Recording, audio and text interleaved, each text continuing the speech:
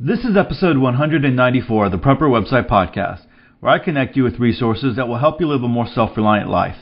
Today's articles are Best Prepper Recipe Ideas, What to Do with Stockpiled Food, and This is what a Pre-Crash Market Looks Like. Hey, I'm Todd Sepulveda, the editor of PrepperWebsite.com. This podcast is an audible version with some commentary of articles that have been posted on Prepper Website, a daily curation of preparedness information.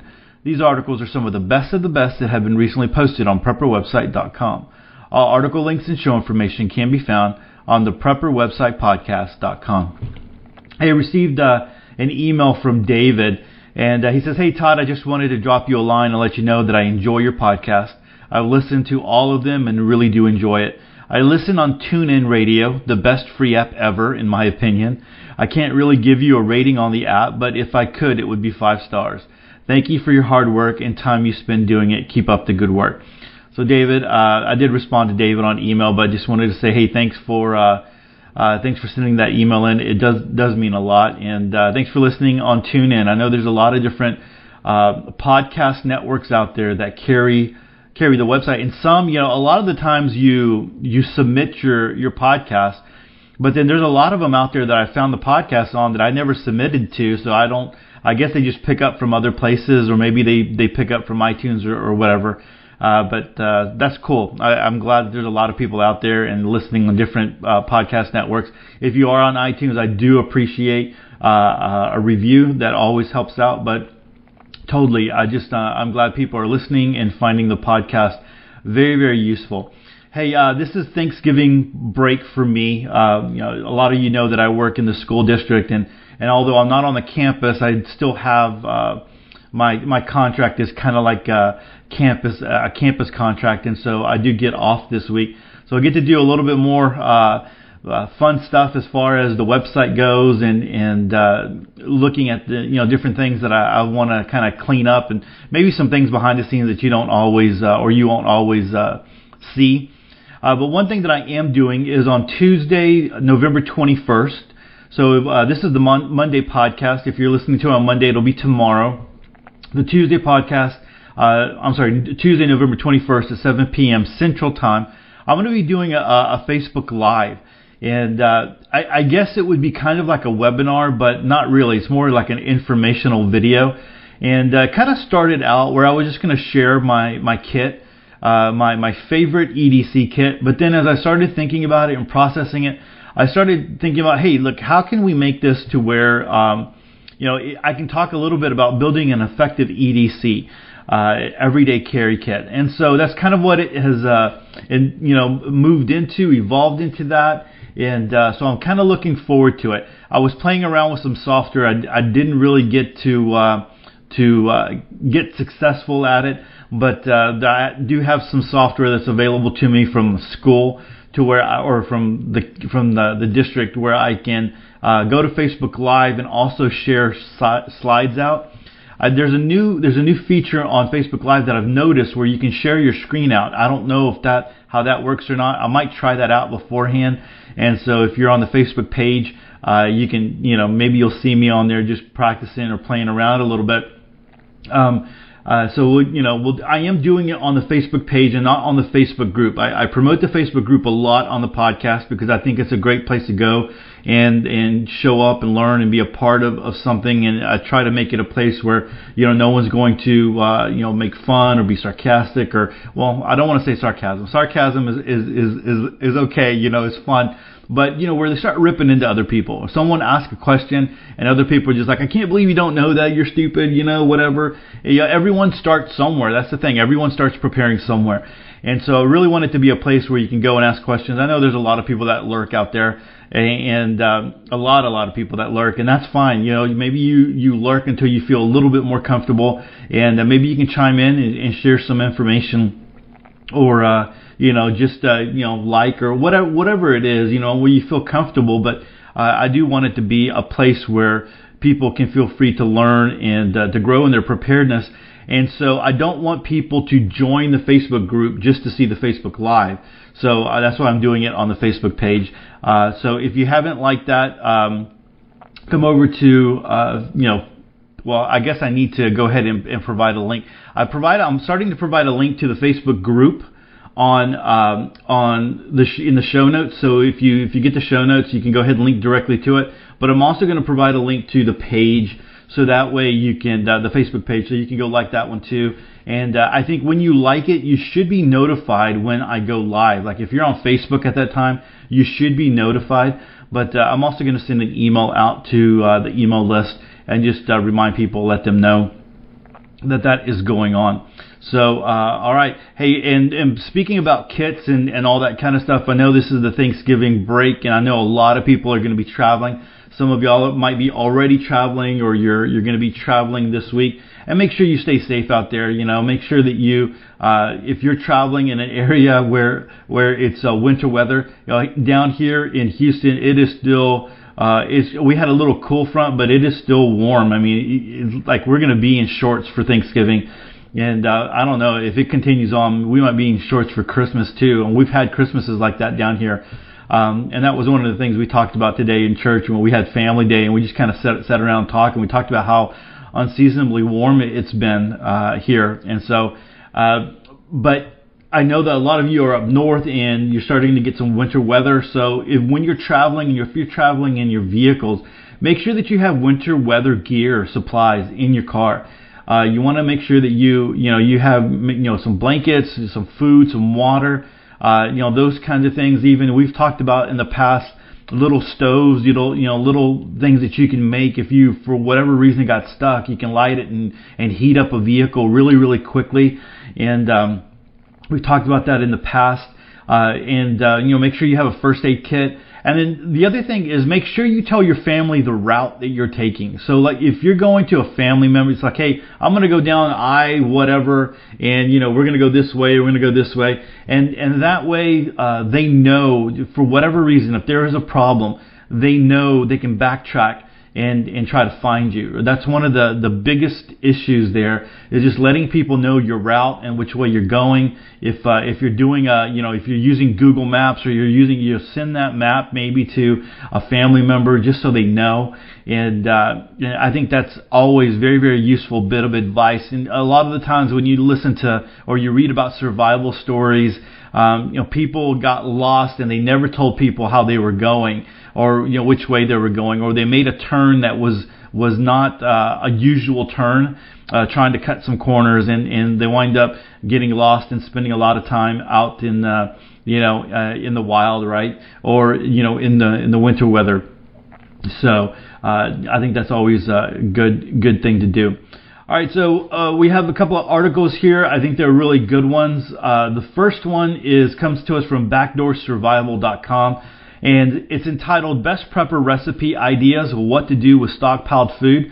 And I think that's one of the things that we always need to consider. In fact, I wish there were some more articles like this. And I know that in the past I have linked to articles. You can buy books. I know Daisy Luther has one. Tess Pennington of Ready Nutrition has one where they talk about stockpiled foods and what you can do. Tess, I haven't looked at Daisy's, but I have looked at Tess's. I did a review on that one, and I might link to that one in the show notes. I'll link to the review, so you can go check out the review, and then there's a link to Amazon from there if you're interested in that. But a lot of the times we stockpile food, and we stockpile it because maybe we read somewhere, or we know that we should do it, but we don't always cook with that kind of food, or we don't know all the different things that we can do with it. And we get kind of, it's like, hey, rice and beans and rice, and that's what we're going to eat. Well, articles like this I think are very helpful. They're the kind that you want to go maybe print out, and not only just print out and put it away somewhere, but even practice with these kinds of things. So a lot of people will recommend that you practice with your stored food, and you rotate that out just like you would rotate cans in your pantry. Rotate your stored food out as well, and so you can practice with it, and practice cooking from scratch and using dried goods, and get good at that. So when you do need it, you're not trying to learn. You're going to have a lot of other things going on. You want to be able to do it and move on. You don't want to be on a learning on a learning curve when things are in crisis mode. So this article is good. There's a little bit of information here, and then there's some actual recipes. And like I said, maybe one that you might want to go print off. So let's go ahead and start on this one. Again, best prepper recipe ideas, what to do with stockpiled food. What are you going to do with all that rice and beans and other prepper foods that you have put back? This is a question that I think is important to address. A lot of foods all of us have in quantity are pretty plain. The good news is that you can do a lot with some plain foods used creatively and some spices. Good food can drastically improve morale during hard times. You can actually make some fairly believable copies of dishes you love to eat. It can take some time to get used to cooking with ingredients that are dry or well preserved rather than fresh. You may want to take some recipes and practice them or get creative and invent your own. Those on limited diets should be thinking about what recipes will suit their needs. Basically, anything I have listed below could be done as a low-sodium dish or gluten-free if you have prepped with low-salt foods or gluten-free flours and pastas. A lot of these dishes could also be utilized in a diabetic diet. This article is just the tip of the iceberg when it comes to what can be done with a well-stocked stash of prepper foods. Using that train of thought, I want to say before we get started that while some of these ideas and recipes have measurements, a lot are just ingredient lists and basic instructions for preparing. This is not rocket science. You can really just throw some meat, veggies, and spices in a pot and add some water, boil, and eat. While I hope this article does is get you thinking about food combinations that will get you through tough times and make those that are just starting out with cooking realize that you don't always have to measure everything down to the tablespoon. I have concentrated on hearty and comfort food dishes that offer a lot of nutrition, are filling, and do not require a million pots and pans and prep dishes to accomplish. A lot of the recipes that I have included can be done in 1 or 2 pots at most. First one is basic stew. You need dried or canned meat, vegetables, cornstarch or flour for thickening, spices, and water or broth. Combine in pot and simmer until everything is tender and hydrated. Thicken if desired and add seasoning. Serve over rice or other grain, and this dish will go further. So breads. Making bread is not as hard as you might think. Getting used to doing it in a Dutch oven or solar oven is different but totally doable. I think the solar oven would be much easier to regulate the temperature and prevent burning, but if you are cooking on a wood stove or hearth, then you can still do it, but you will have to pay more attention during cooking times. And I'd just like to remind you, as a little side note here, people cook that way for forever, cooking on hearth and on wood stoves. All right, moving on. Bread may seem like a challenge to new cooks, but it is actually not that hard to make. I recommend the book Artisan Bread in 5 Minutes a Day for those just starting out. In no time at all, you will find that you are able to just feel the dough and know it's right. Bread, meat, and cheese loaf. I learned this recipe from my mother-in-law, who actually taught me all the basics of making bread. While I use typical from-the-store ingredients for it, usually the prepper dried food version can feed a lot of people and satisfy hearty appetites. This is a very versatile recipe, and you could easily substitute the cheese for some other gravy, filling, or similar. Any bread recipe will work. You might want to make your dough a little drier than usual if your fillings are very wet. Here is a basic bread recipe, but I encourage you to try others or add seasonings to the mix if desired. 3½ cups of flour, 1½ teaspoons of salt, 2 to 2½ tablespoons of yeast, 10 ounces of liquid. Put dry ingredients in a bowl and sift through. Add liquid and knead it for 5 to 10 minutes.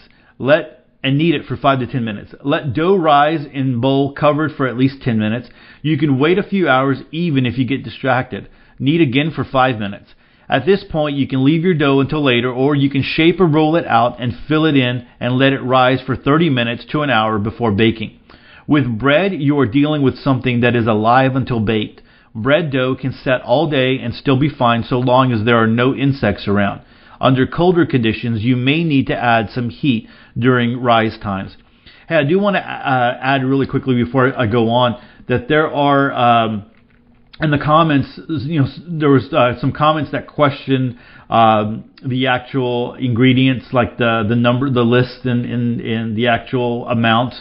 And so they corrected those in the comments, and I believe they corrected it in the article as well. I'm not 100% sure. So if you're looking at that, you'll want to take that into consideration. You might want to correct it if you print it out. You might want to correct it on your printout. But I think they did correct them. So I just wanted to let you know that. All right. So continuing on, to make this loaf or pocket.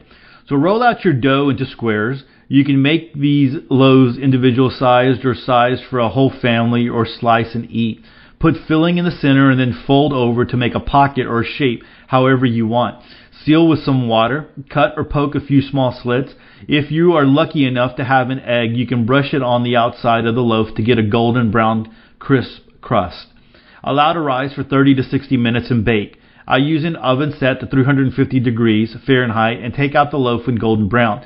It takes an hour or a little more. It really depends on how big the loaf you make.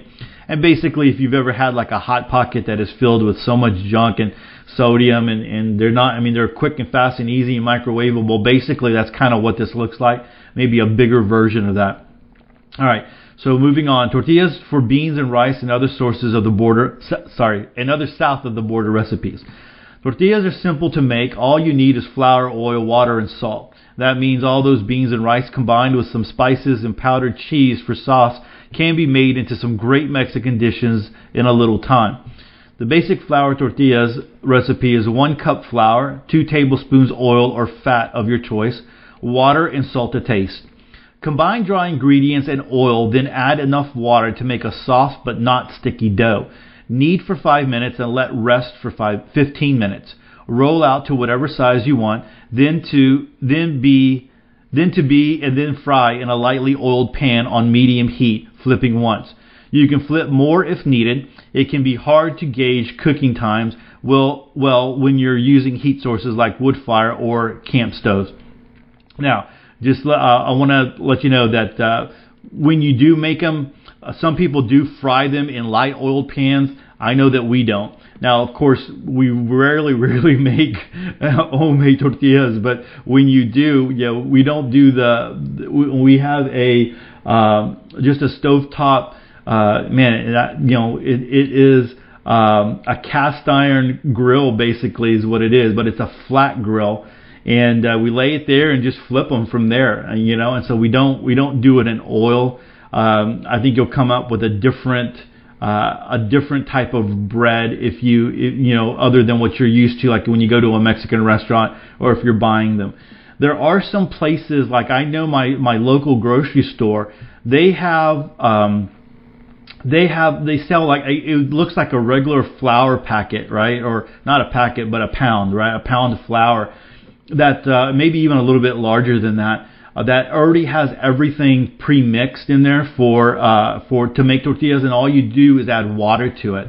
And so there might be something, I don't know, I've never really looked at all the ingredients in there. We have used them before, but I wonder if they are, the long-term type. That might be something that you might want to store, because making tortillas is easy when it comes to, wanting to have some kind of bread.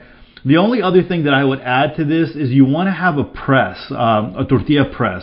And they're easy enough to find sometimes in the grocery store. If you have a bigger grocery store and they have like an international section or even like a Mexican food section or whatever, you might find some of those there. But it basically is where, you'll put the ball right in the center of it, and then you press it down, and it flattens it out completely for you. So you have a really flat tortilla instead of a real thick, thick one. And I don't know, if you're substituting this for bread, you might want a really thick one. But you can buy those out there, and it might be something that you're interested in.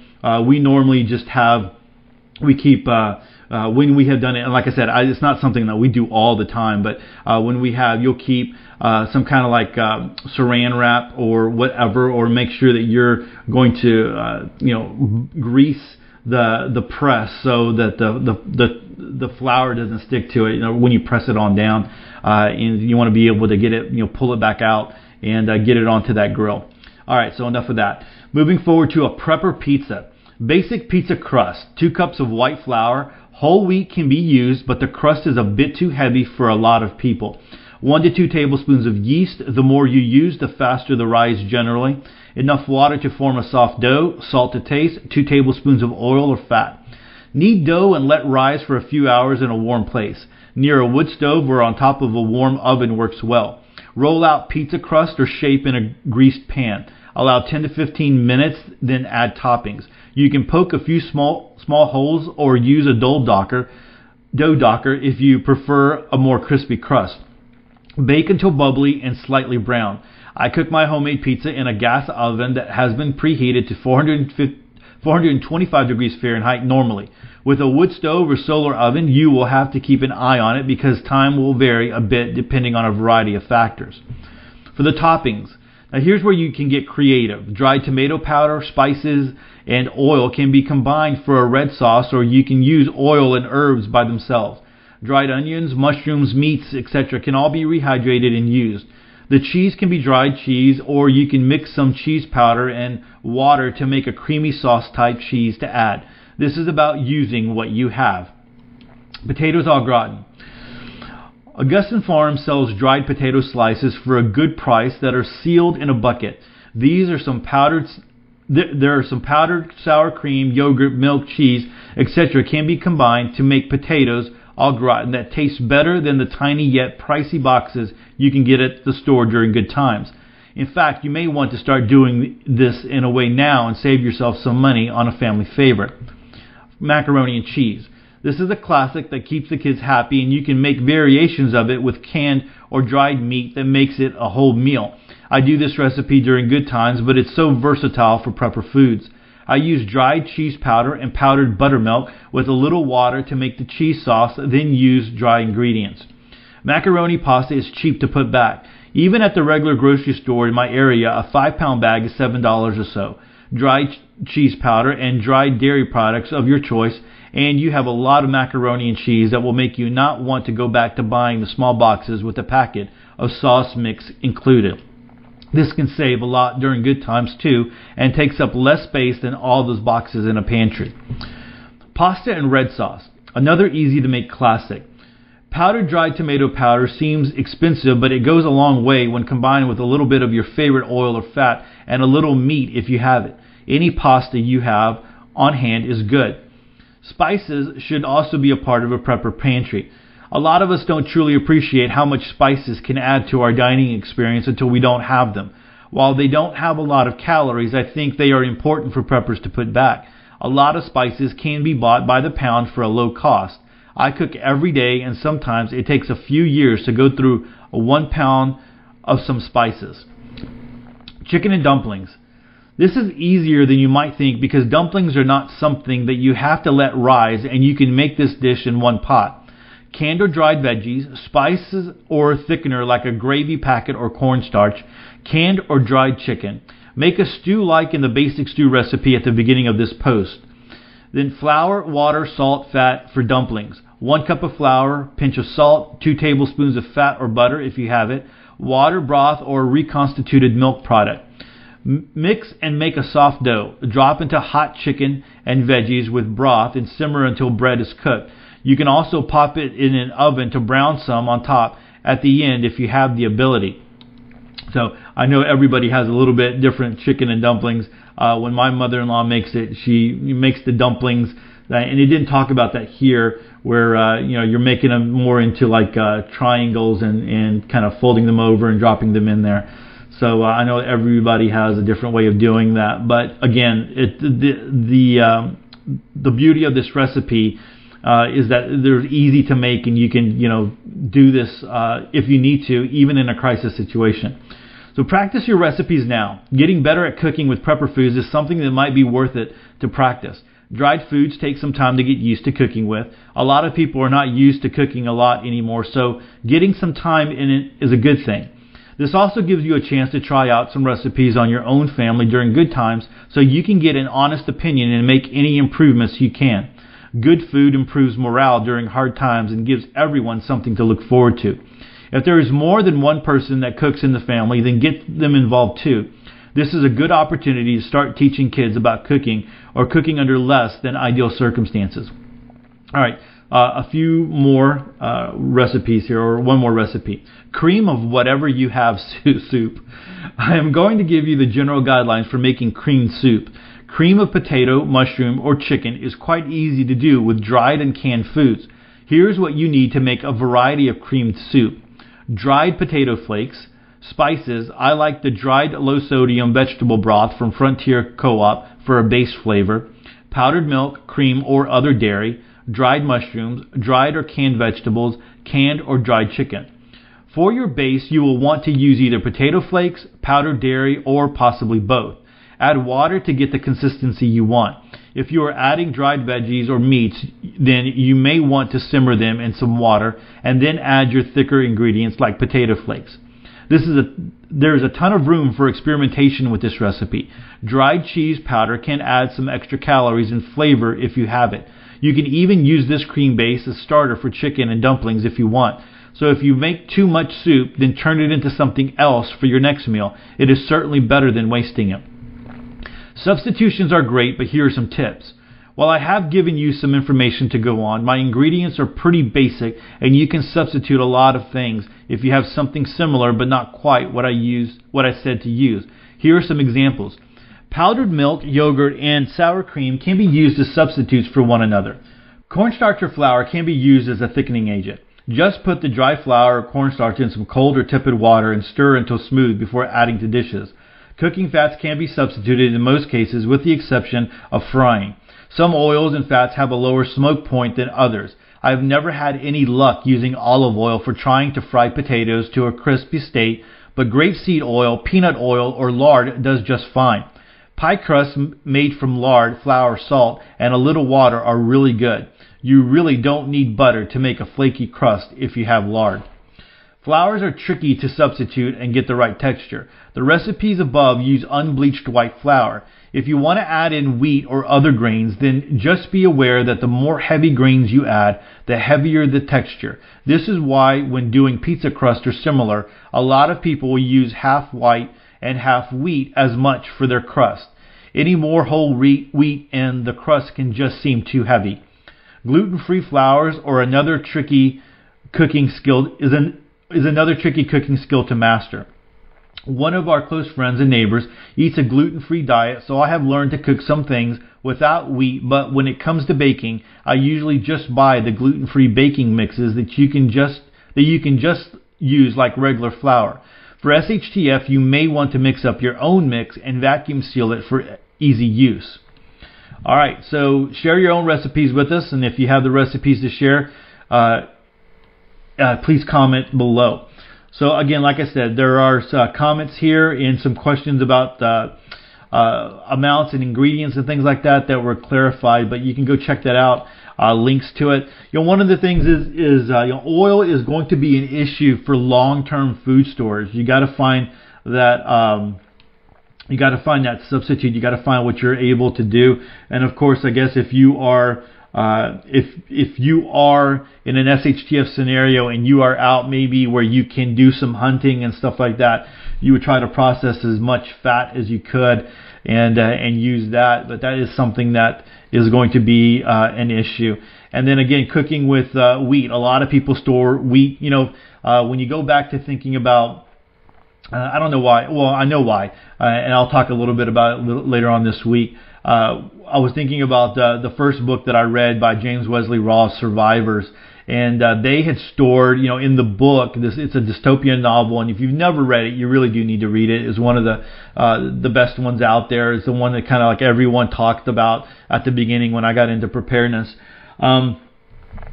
The characters in that story stored like years and years and years of wheat berries, which you can use in so many different ways. But a lot of people store wheat berries, but there is certain things that and first of all, you need to be able to grind them. You have to store them as wheat berries. So if you wanted to use them as flour, you'd have to take the time to grind it down. But then you have the issue of wheat flour being as thick, like she was talking about here in this article. So you need to consider that. Knowing that regular white flour or bleached flour will not last as long as wheat berries will. Wheat berries will last for 25 plus years if you store it correctly. White flour will not last that long at all. So you got to really think about that, and that's one reason why you want to rotate out food, and you want to be able to first in, first out. If you've ever heard that, and that idea for those of you that are new, because I know we have a lot of new preppers listening, a lot of new people listening to the podcast. You want to the first in, first out idea is the things that you put in first into your pantry are the things that are going to be used first, right? And so whenever you get something else to replace it, it always goes to the back of the pantry. So some people put together like a can storage system where you can put the cans at the top, and that way you're grabbing from the bottom, and so it creates this little cycle thing for you. But some people just move things forward and put things to the back, and that's how they do their first in, first out, to make sure you're using your food and it doesn't expire. All right, so again, that's over at backdoorsurvival.com, and the title of that one is Best Prepper Recipe Ideas, What to Do with Stockpiled Food. All right, our next article comes to us from the economiccollapseblog.com. That's Michael Snyder's blog. And the title of the article is This is What a Pre-Crash Market Looks Like. Now, Michael's blog, the economiccollapseblog.com, is one of the first ones that I ever really started going to when I was in preparedness, because on top of all the things that really got my attention, and I've talked a little bit about, well, I don't know if I've talked specifically about the whole reason for getting into preparedness, but one of the things that was for me with that, was kind of, I was keeping an eye out on, was the economic situation and the finances, and what this country, all the debt that we had.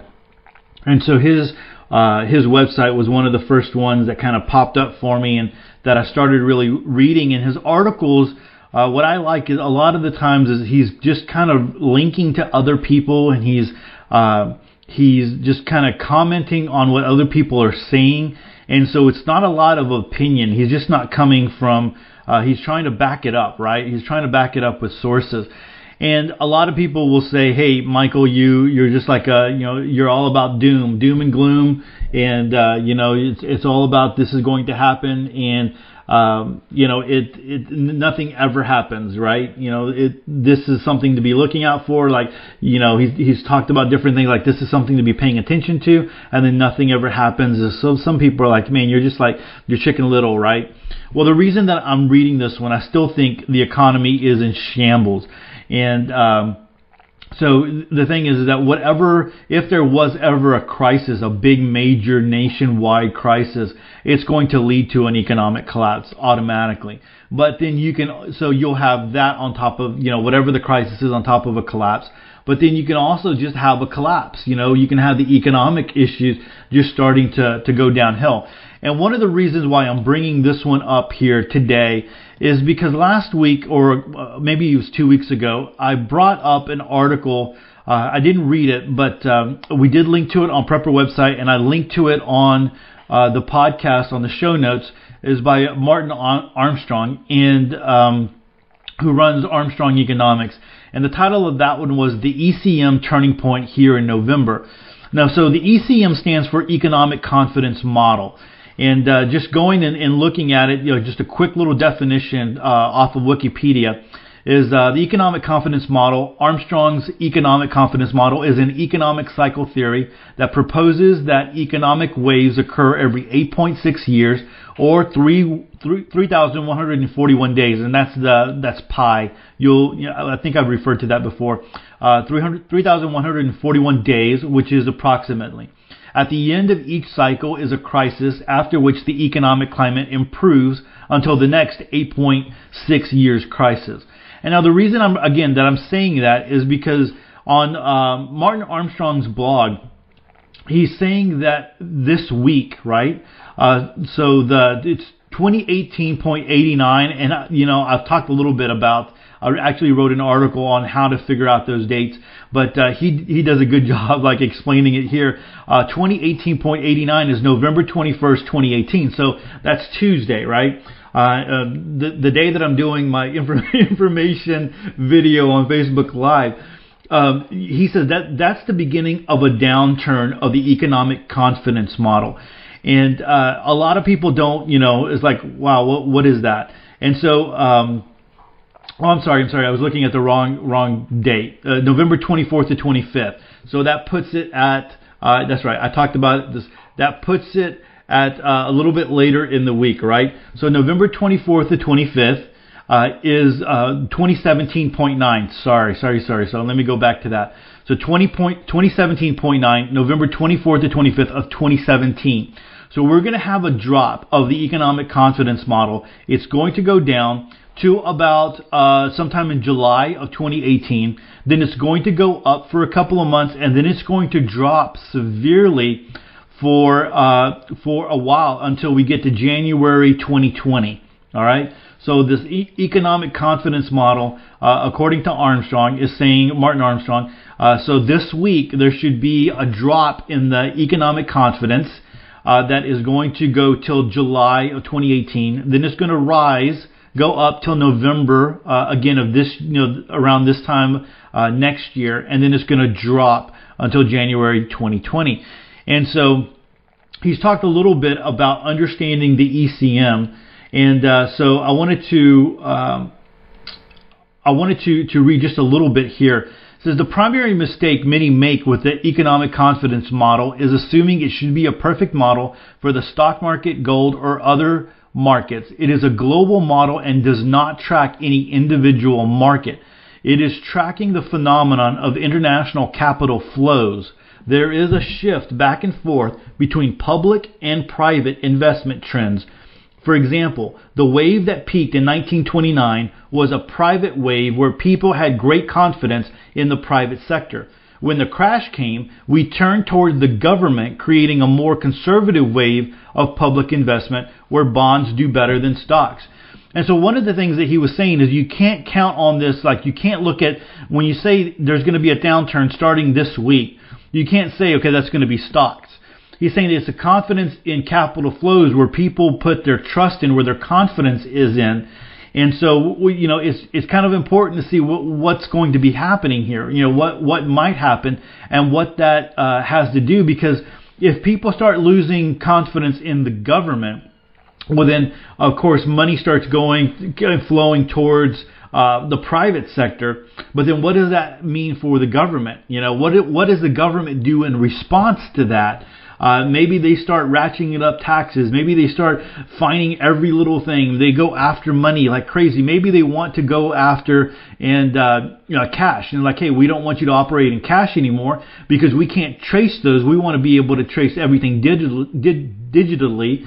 And so we start pulling away from the cash that you can have.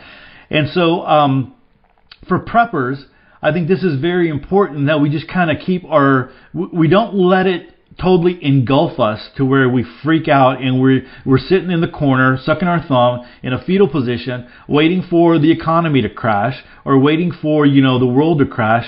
It is something that we keep our eyes open. And so, maybe, Martin has been right a lot of the times on different things, but he's looking at a global scale. He's not just looking at America, but we know now that we're so intertwined, our financial system and our systems are so intertwined globally that what happens in one part of the world can affect us over here eventually. It gets to us. And so I wanted to bring all that up while I read this next article and kind of just get us thinking and looking and paying attention for this week and see if there's something that kind of starts hitting around the 24th and 25th. It's like, hey, okay, it's the confidence, what that might look like. And so one of the things that he talked about, I want to make sure that I bring this up too, is when the economic confidence model, when it partners with another downturn in another in another segment of things that we track, then it feels like the crisis is more severe. And so this economic downturn that we might feel this time around, that's going to July, might not this economic confidence model that we see this downturn go into July might not be a very, very big one, but it might not attach itself to something else, but it might be the next one around. That's why the next one is so much longer. And so I'm going to link to, again, in case you missed it the first time around, just because I want you to see the chart and I want you to be able to read this one. The economic confidence model, I'm going to link to the ECM turning point here in November, and I'm also going to link to the article Understanding the ECM, and I'll put that in the show notes so you can go check that out, for this podcast. But let's go ahead and read this one by Michael Schneider from the Economic Collapse blog. This is what a pre-crash market looks like.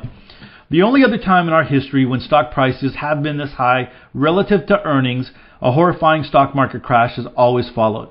Will things be different for us this time? We shall see, but without a doubt, this is what a pre-crash market looks like. This current bubble has been based on irrational euphoria that has been fueled by relentless central bank intervention. But now global central banks are removing the artificial life support in unison.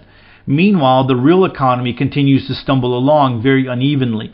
This is the longest that the U.S. has ever gone without a year in which the economy grew by at least 3%. And many believe that the next recession is very close. Stock prices cannot stay completely disconnected from economic reality forever, and once the bubble bursts, the pain is going to be unlike anything that we have ever seen before. If you think these ridiculously absurd stock prices are sustainable, there is something that I would like for you to consider. The only time in our history when these cyclically adjusted return on stocks has been lower, a nightmarish stock market crash happened soon after. Quote, the Nobel laureate Robert Shiller developed the cyclically adjusted price-earnings ratio, the so-called CAPE, to assess whether stocks are likely to be over or undervalued. It is possible to invert this measure to obtain a cyclically adjusted earning yield, which allows one to measure prospective real returns. If one does this, the answer for the U.S. is that the cyclically adjusted return is now down to 3.4%. The only time it has been still lower were in 1929 and between 1997 and 2001, the two biggest stock market bubbles since 1880. We now know what happened then. Is it going to be different this time? End quote.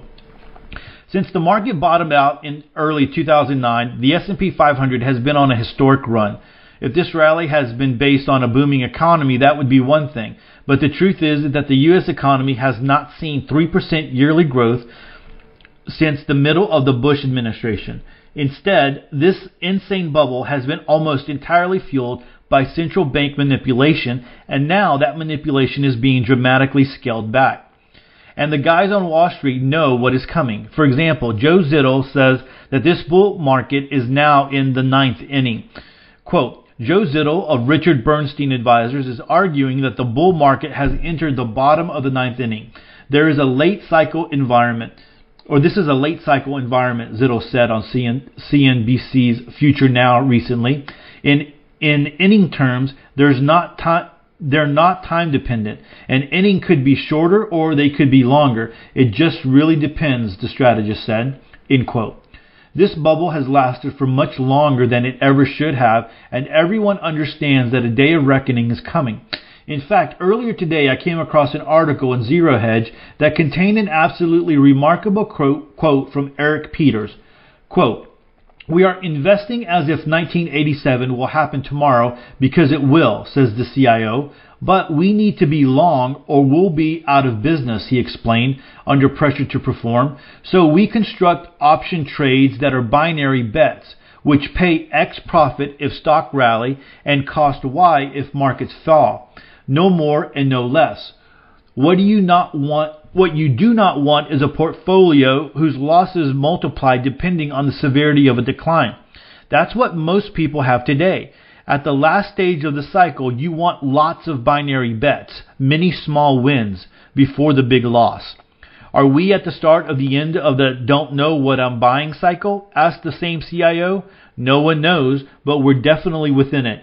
When their complex swaps drop 40% and prime brokers demand more margin, investors will cry it's not possible. But anything is possible. The prime brokers will hang up and stop them out. End quote. In case you don't remember, in 1987, we witnessed the largest one-day percentage decline in U.S. stock market history. When it finally happens, millions upon millions of ordinary Americans will be completely shocked, but most insiders know that the other shoe is going to drop at some point. In particular, watch financial stocks prices very closely. Last month, Richard Bove issued a chilling warning about bank stocks. Quote, "One of Wall Street's most vocal bank analysts is troubled by the rally in financials. The Vertical Group's Richard Bove warns that the overall market is just as dangerous as the late 1990s, and he cites momentum, not fundamentals, as what's driving bank stocks to all-time highs. If we don't get some event in the economy or in politics or in somewhere that is going to create more loan volume and better margins for the banks, then yes, they would come crashing down," Bove said Monday on CNBC's Trading Nation. "I think that the risk in these stocks is very high at the present time." End quote. It isn't going to take much to set off an unstoppable chain of events. Our financial markets are even more vulnerable than they were in 2008, and the right trigger can unleash a crisis unlike anything we have ever seen in modern American history. Unfortunately, most Americans keep getting fooled by the artificial boom and bust cycles that the central banks create. Right now, most people seem to have been lulled into a false sense of security, and they truly believe that everything is going to be okay.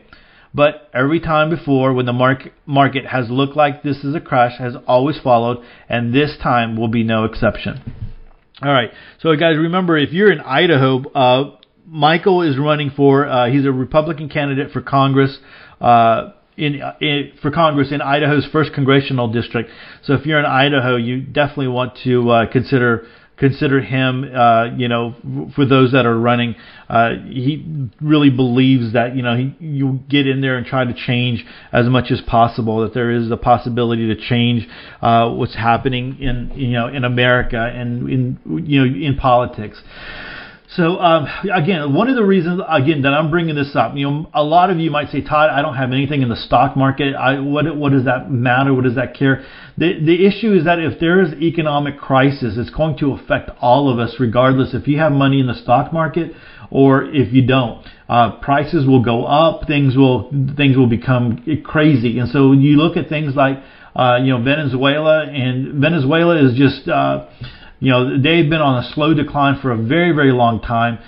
Their government has defaulted on, they're pretty much bankrupt because they defaulted on loans. They weren't able to pay for those. And we're talking about billions of dollars. And so you have creditors who are out. And so, no one wants to loan them any money. And the guy who's in there, of course, all the people that are wealthy, they're okay. They're eating well. They're okay. But all the rest of the regular common people are suffering. We've talked about that before.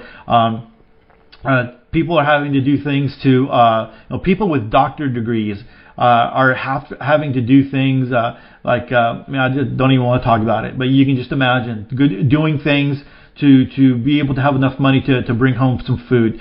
And that's just where they're at right now. We don't ever want to get that way. That's why we prep. That's why we prepare. That's why we make sure that we have our finances in order. You don't want to be getting. I know we're going into the Christmas season and all that kind of stuff. You don't want to be going into a bunch of debt. You want to try to pay off, your debt as much as possible, and try to cut costs as much as possible, and again, build up your supplies, your food, whatever you buy now.